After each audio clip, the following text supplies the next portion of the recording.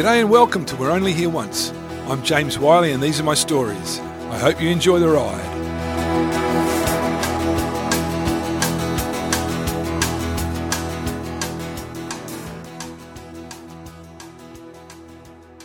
(1993), Chapter 6, Costa Rica. After the funky jazz of Puerto Rico, Costa Rica was a good old-fashioned country soul surf mission. For 12 days, Joy and I searched for waves along the 1,000 kilometres of Costa Rica's Pacific coast. We forded rivers, survived storms, and slept mostly in the sweaty, lean-down front seats of our hire car. When we parted in Barbados 2 months before, Joy had asked me to call her at her mum's place on the US East Coast sometime in early April. If Joy's work at the hotel in Hawaii was still on hold due to hurricane damage, she'd be keen to join me on another surf trip. So when I called from Puerto Rico and said I was heading to Costa Rica, Joy booked a flight to meet me 2 weeks later in San Jose Airport at 7 p.m. All it took to confirm our arrangements was one more 3-minute phone call a few days later. No flurry of texts, FaceTimes and emails required. Easy beans. My flight arrived in San Jose an hour before Joy's, so I passed the time by searching for a rental car. Every company with a counter at the airport told me their cars were either booked out or astronomically expensive. Amazingly, when I went back to the same counters accompanied by Joy an hour or so later, we found just the car we wanted at a very reasonable price. I wonder why. By the time we'd done the paperwork and loaded our stuff into and onto the car, it was too late to get any value out of paying for a hotel. So we began our adventure with the time-honoured tradition of an all-night drive to the coast. Finding the right highway to take us from the airport out of town was a trial. But once on track, it was a pretty straightforward 300-kilometre, 5-hour drive to our first destination, the waves at Witches Rock in Costa Rica's far north. This isolated spot had become a favourite of the American surf magazines in the few years prior. The perfectly formed cobalt blue waves breaking on a white gold beach in a pristine national park were made even more photogenic by the grey-white rock stack that towered above the horizon half a kilometre out to sea. It was a surf photographer's dream. While the empty, well-built highway made night driving straightforward, staying awake proved more difficult, so a couple of times we pulled off the road to catch a half-hour's sleep. Parked in the middle of nowhere in a hire car full of gringo stuff and surfboards stacked high on the roof, we felt like an invitation to robbery or worse. Our first lay-by was a narrow shoulder of the highway lit up by the bright orange lights of an oil refining plant. We weren't sure if the lights made us more secure or more of a target, but we dodged that bullet, and in the early dawn light we found the rough dirt track through the Santa Rosa National Park to the Witches Rock beach. It was the first time I'd been beside the Pacific Ocean since I'd left Sydney 6.5 years before. And this morning it was indeed Pacific. No waves, no wind, just deep blue like a lake all the way to the wide horizon. But in the distance to the north we could see the famous offshore monolith that gives the wave its name. So we packed the only food we'd brought, one small muesli bar each and a bottle of water, and went for a stroll down the long, empty beach. We'd gone a couple of kilometres before we realised the mistakes we'd made. The car park was in a corner of the beach protected from the swell, and the beach was longer, the rock was taller than had appeared at our first dawn glance. As we walked, tiny lines of open ocean swell grew from ripples to ankle slappers and beyond. By the time we neared Witches Rock, the swell lines were head-high and the waves were absolutely firing. Joy decided she was too tired to do anything more than catch up with some sleep on the beach, so in the rapidly climbing heat I jogged back alone to the car to get my board. By the time I'd completed the 4K round journey, I was fully cooked, but I managed a few good rides before dehydration, hunger and exhaustion set in. The waves were every bit as good as the magazine photos had promised. Hollow, fast, and for a beach break, long. At late morning, we trekked back to the car, desperate for food and water. With none of either available in the national park, we made the hour-long drive on dirt tracks back to the nearest town. We'd planned to return to Witches Rock to camp and surf the next day, but by the time we'd found lunch and rested up, the decision was made to continue driving south in search of other waves, both known and unknown. First up was Tamarindo, a well-advertised surf town about 2.5 hours' drive away. Contrary to our Witches Rock experience, Tamarindo didn't live up to its hype.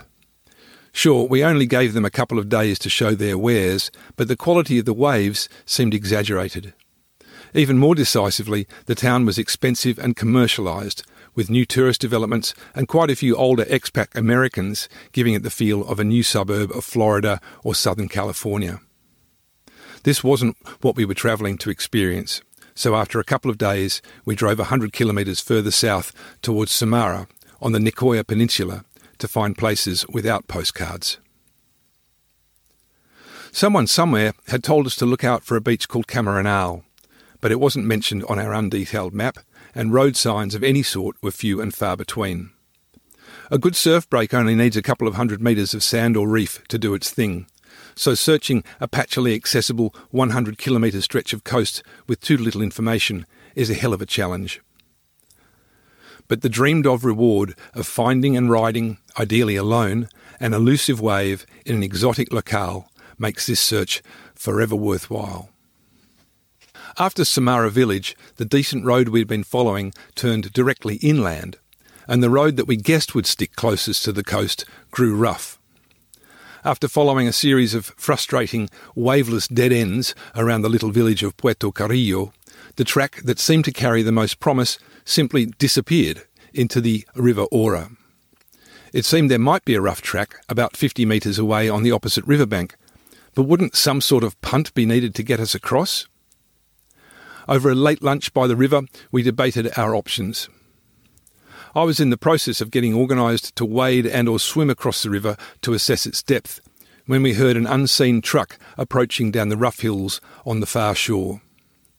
As the truck emerged from the scrubby country, it shifted down through its gears and gingerly followed the track into the river. It lurched around a fair bit as it bumped over big rocks on the riverbed, but the gently flowing water was less deep than we feared, and the riverbed was plainly firm enough to take the truck's weight. OK then. Our four-wheel drive rent-a-car didn't ride as high as the truck, but it was clear we had too good a chance of making it to chicken out. We took the plunge. After a couple of adrenalised moments when it seemed we might have wedged our wheels between rocks, we cleared the river and were rewarded with the roughest track and steepest hills we'd encountered.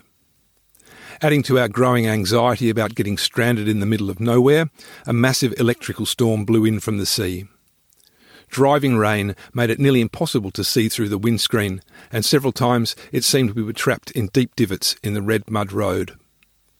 While lightning and thunder seemed to aim personalised attacks on our lonely souls, we clawed up, then down, the winding spine of a series of low hills. Eventually, in the last light of day, we returned to flat land at sea level.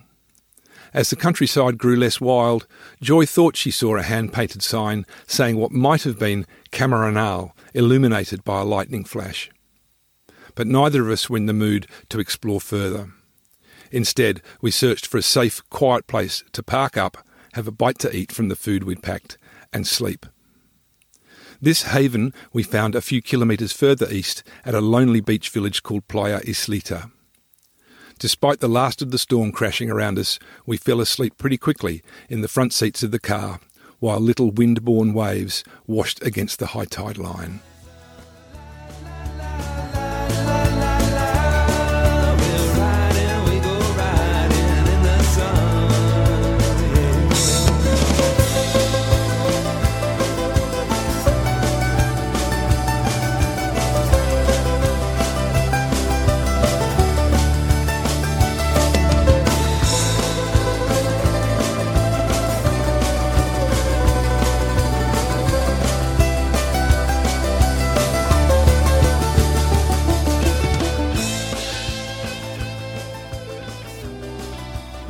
The next morning dawned clear and calm, and the ocean out front of where we'd parked was flat.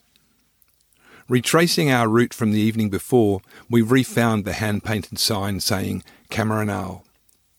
Driving through an open wooden gate, we crossed an open field to the coast. The beach was completely deserted. We might as well have been the only humans on the planet that morning. But to our surprise, a few waves were breaking on a series of sandbars divided by deep water channels. Wisely cautious as ever, Joyce said she'd watch from shore while I paddled out to wash off the sweat from last night's driver's seat sleep. As I paddled out in one of the deep water channels, I felt something like electricity. The water was barely translucent, and each drop seemed to cling to my fingers as if it was alive. The rip raced me quickly seawards, and I discovered the waves we'd seen from the car weren't little waves at all. I was only halfway out the back, and already I was watching some of the biggest beach break waves I'd experienced alone.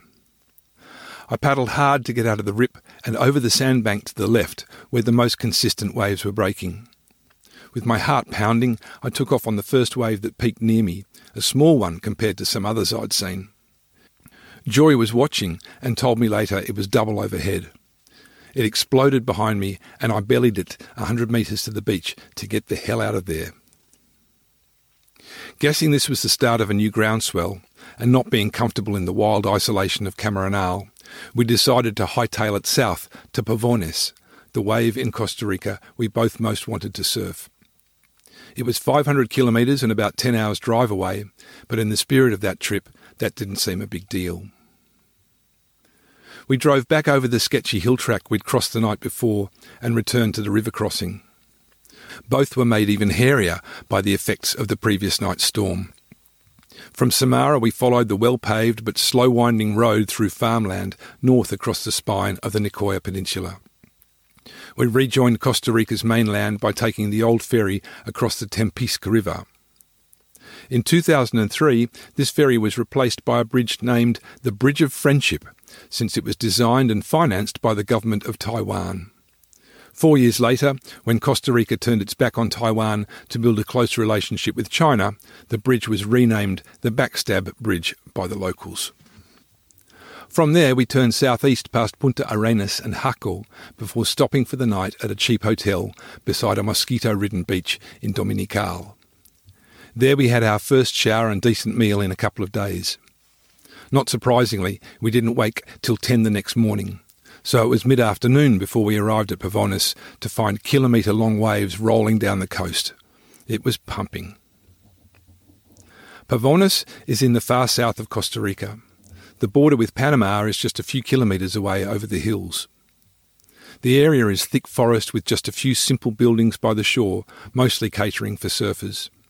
It's very beautiful, even before the waves arrive. We drove our car out towards the river mouth and found a quiet spot underneath the trees where we could sleep to the sound of the waves for free. For 6 days, this was home.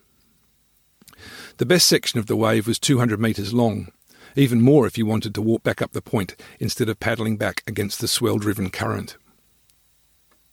Once you'd positioned yourself right, the wave would slingshot you through section after section. It was easily as good as the descriptions we'd heard. Each day, Joy and I walked up the Rio Clara, the clear river, to swim and wash. Spectacular yellow-flowered corteza trees lit up the forest where little monkeys and 1,000 types of birds chatted and sang. On the beach, we met Jimmy Hansen from Ventura and his girlfriend Julie. Jimmy is still one of the best surfers I've known. By coincidence, we met later that year in Peru, and 7 years after that, we met again by chance on the stairs leading down to Uluwatu in Bali. Wherever you are, Jimmy and Julie, I hope you're doing well. But it wasn't all beer and skittles. One of Joy's contact lenses grew brittle in the everyday heat and tore in two, with one half sliding behind her eyeball. With the nearest eye doctor at least 6 hours drive away, it was an anxious couple of hours waiting for the half lens to eventually emerge. Much worse came on our second last night. Among the dozen or so people staying in the simple rooms on the point was a family with 3 young children, perhaps 8, 6 and 4 years old. Each night they ate in the rustic cantina, where several of the village dogs hung out, hoping for scraps. One night, for some reason, it seemed so out of character, one of the dogs suddenly took the 4-year-old's face in its teeth and shook hard. It was horrific. Both the child's cheeks were punctured in several places and blood was everywhere. We all did what little we could to help, but the family faced a long, slow drive, probably more than several hours, to the nearest medical facility, and it would be much further to the first proper hospital. We didn't see them again. On May 3rd, we drove the 400 kilometres back to the capital, San Jose, taking the scenic route through the beautiful Quetzales National Park. Somewhere near the airport, we took a wrong turn, and Joy missed her flight home to the US East Coast by a few minutes. Oh well, she decided, I might as well come with you to Nicaragua, which is where we're going in Chapter 7 of 1993.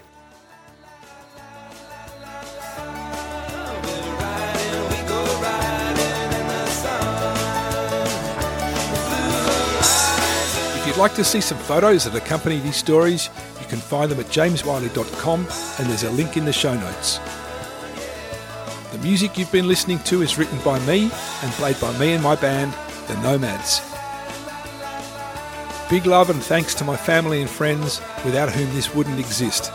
And if you want to make a podcast, contact Rod Morrie at Sydney Podcast Studios. Thanks for dropping in. See ya!